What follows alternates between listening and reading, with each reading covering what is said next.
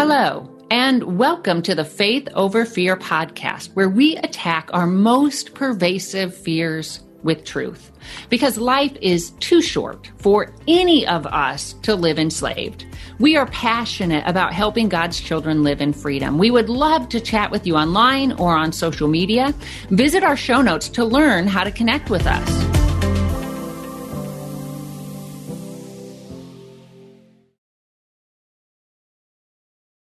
I'm Jennifer Slattery. And I'm Tara Rye. And today we are continuing our series on women of the Bible, fears they might have experienced, and ways God met them with love and grace. And you know, so many today, Tara, feel so incredibly alone. They feel alone. There are those who feel alone in their marriage. There are those who just really feel like they're isolated with C-19, that they really don't have human contact. There are those who are surrounded by a large group of people and yet are unknown by them, so they feel alone. I heard once that loneliness is not so much the act of being alone, but feeling unknown. I can completely relate to that. I heard this quote once that said that if you hold back 1%, you're not known. The only way to really be known is to fully disclose who you are. And at different times in my life, I've had different situations where I really felt like I was not known by anybody. And one particular time that happened to me was when my husband, he worked for Enron. It's a Fortune 500 company in Houston, Texas. And they collapsed. Well, when the collapse occurred, Greg and I were set in our dream home. We were full in our ministry. We had family going to church with us. We were leading out at church and just full in every aspect of our lives. And because of the collapse of Enron, we were just picked up and rooted out of our safe, secure place where we felt known and plopped down in Omaha, Nebraska. And I remember driving around downtown to go to the DMV to get my tags and telling God, nobody here knows me. Nobody here cares about me. If I am to die, nobody would come to my funeral. And the people in Houston, they're not going to drive the distance to come. I feel so alone. And in his compassion, God began to minister to me. And it was a very hard time because on top of being relocated, my husband went into what you would call circumstantial depression. With the collapse of Enron, we lost everything financially that you could possibly imagine that he had built up at that point as a long-term employee. And all the things that happened with a relocation and leaving ministries. And Greg was just distant. He was mentally and emotionally disconnected. And I felt so alone. And I began to cry out to God and ask God for help. And as I did, he started asking me questions. And God uses questions because it reveals in me what he wants from me. And he would ask me things like, you know, if Greg is going to stay this way and never change, will you still love him? I'm like, yes, Lord. If Greg never meets your need, are you going to come to me? And I'm like, yes, Lord. And as God was asking the questions, I realized that it was through him that I needed to seek the compassion I needed. And he's the one that knows me, and that's where I will get my hope. I love that. Two things. First of all, I love that you went to God in your pain, because I like to talk about feeling with Jesus, because then he helps us feel with truth, and really he knows how to meet our needs, right? And that didn't take away the pain you felt, I imagine. No, it didn't. Not at all. But you were just no longer alone in your pain. I felt comforted, and even in the questions of God asking me the questions, I felt seen and I felt heard. And I think that when we don't feel known, that's the key, is that I have a need to be seen and heard, that I need to know that I have a place where my voice matters and my person matters. You know, and I love that you said that, because in our pain, I think that's what we really need a lot of times, is just to know that somebody knows our pain and cares. And as you were talking, I was thinking about a woman from Scripture. Her name is Hagar, and we can read about her in Genesis chapter 16, but scholars believe her story, biblical story, might have actually started in Genesis 12. So I'm going to give a little bit of a backstory, and I do want to say, because there are passages in the Old Testament, there are sections of Scripture that can feel really confusing because we don't understand the culture, we don't understand the times, and we need to understand that the historical accounts of Scripture are not prescriptive, like they're not what God is saying, like this is what you should do. They're history. And so the Bible does not sugarcoat history. It demonstrates that the whole of Scripture is showing really man apart from Jesus in need of Jesus. So if we see man acting sinful, it's just verification that we need Christ. And so in this account, we see humans acting sinful, and we see that it caused pain to others, but then we also see how God met this woman in her pain. So basically, Abram and Sarai, they were given this promise. They were going to have a child. It was going to basically lead to Christ, is kind of the prophecy, how it goes.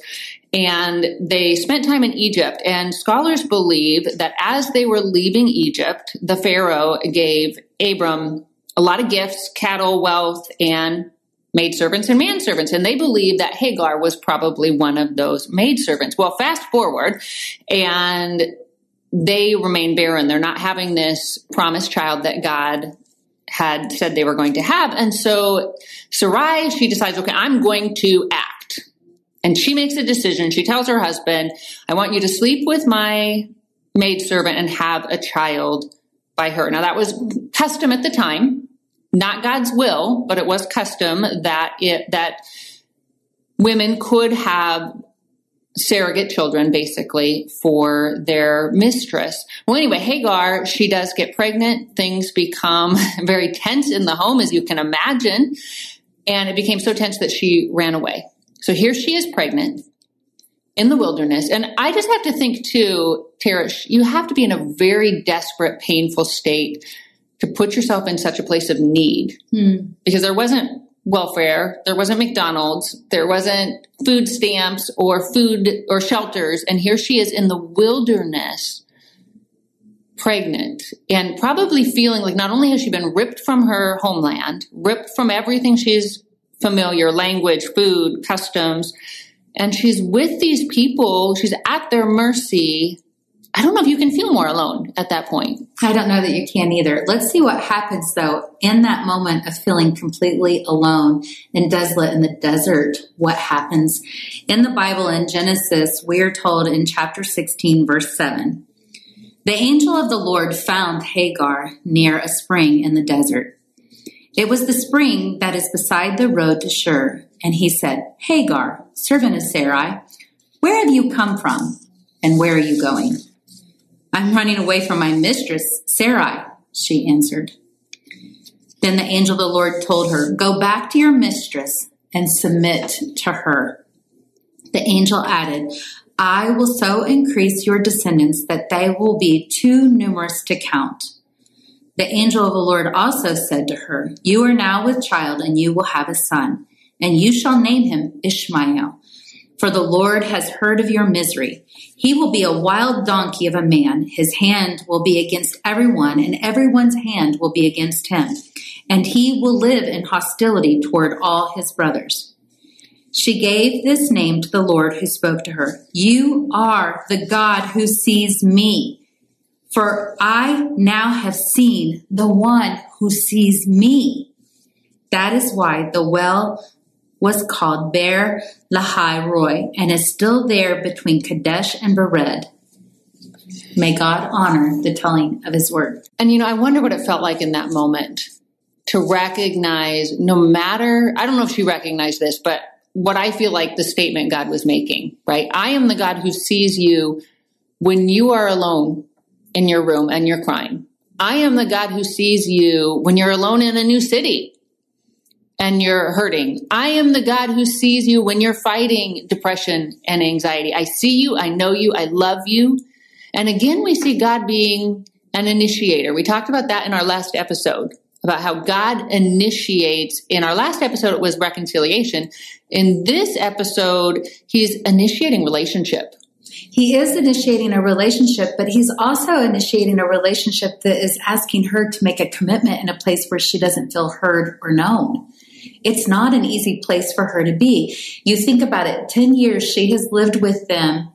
10 years she has been a maidservant. For 10 years she has been actually in the safety and security of Sarai's care. And now as a young woman, she's been handed over to a man that is very old and has become pregnant with a child.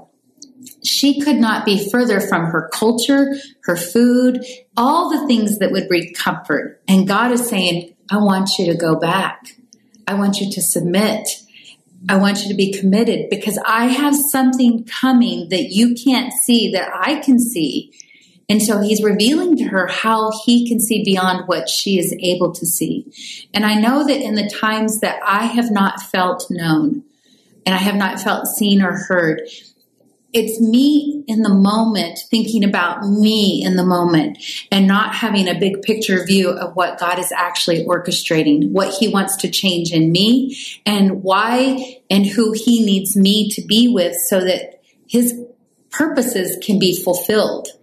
And so that in our struggle of being alone, if I have the desire to know what God wants to accomplish, then I actually can join him where he's at work.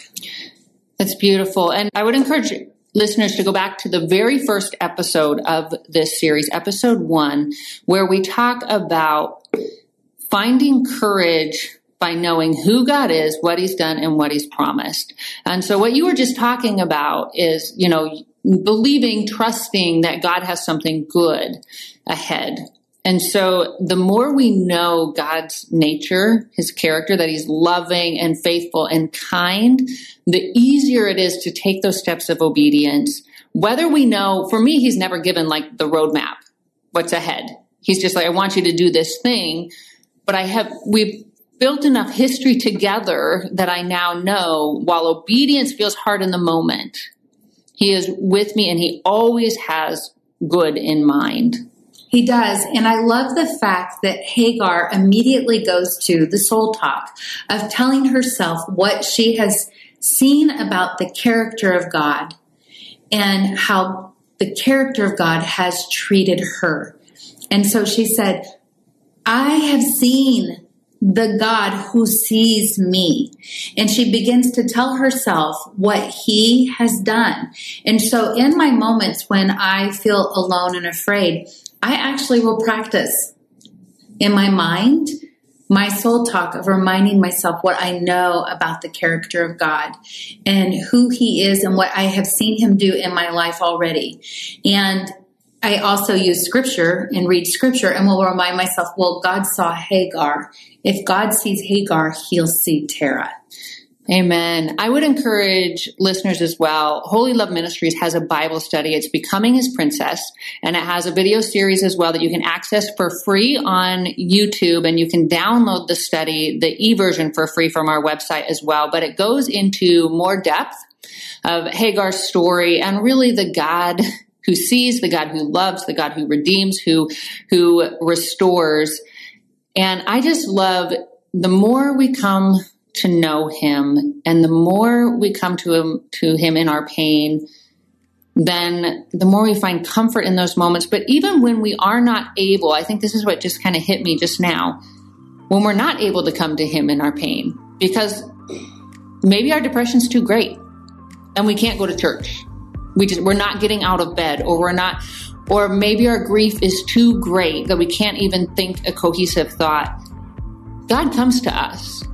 I love that. I love that she's in the desert and he is speaking to her. Beautiful.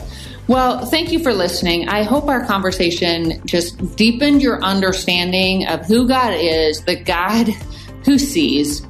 And I hope it encouraged you to turn to him in your pain and in your loneliness. If you haven't already done so, I encourage you to subscribe to this podcast, and then you won't miss a single episode, and make sure to share it on social media. We would be super encouraged if you would rate it as well. That helps others to find it. Until next time, may you live with the courage of one who truly has been set free.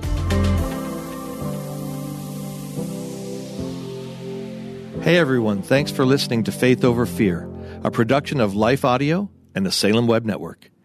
If you enjoyed what you heard today, we'd love for you to head over to your favorite podcast app and leave us a review.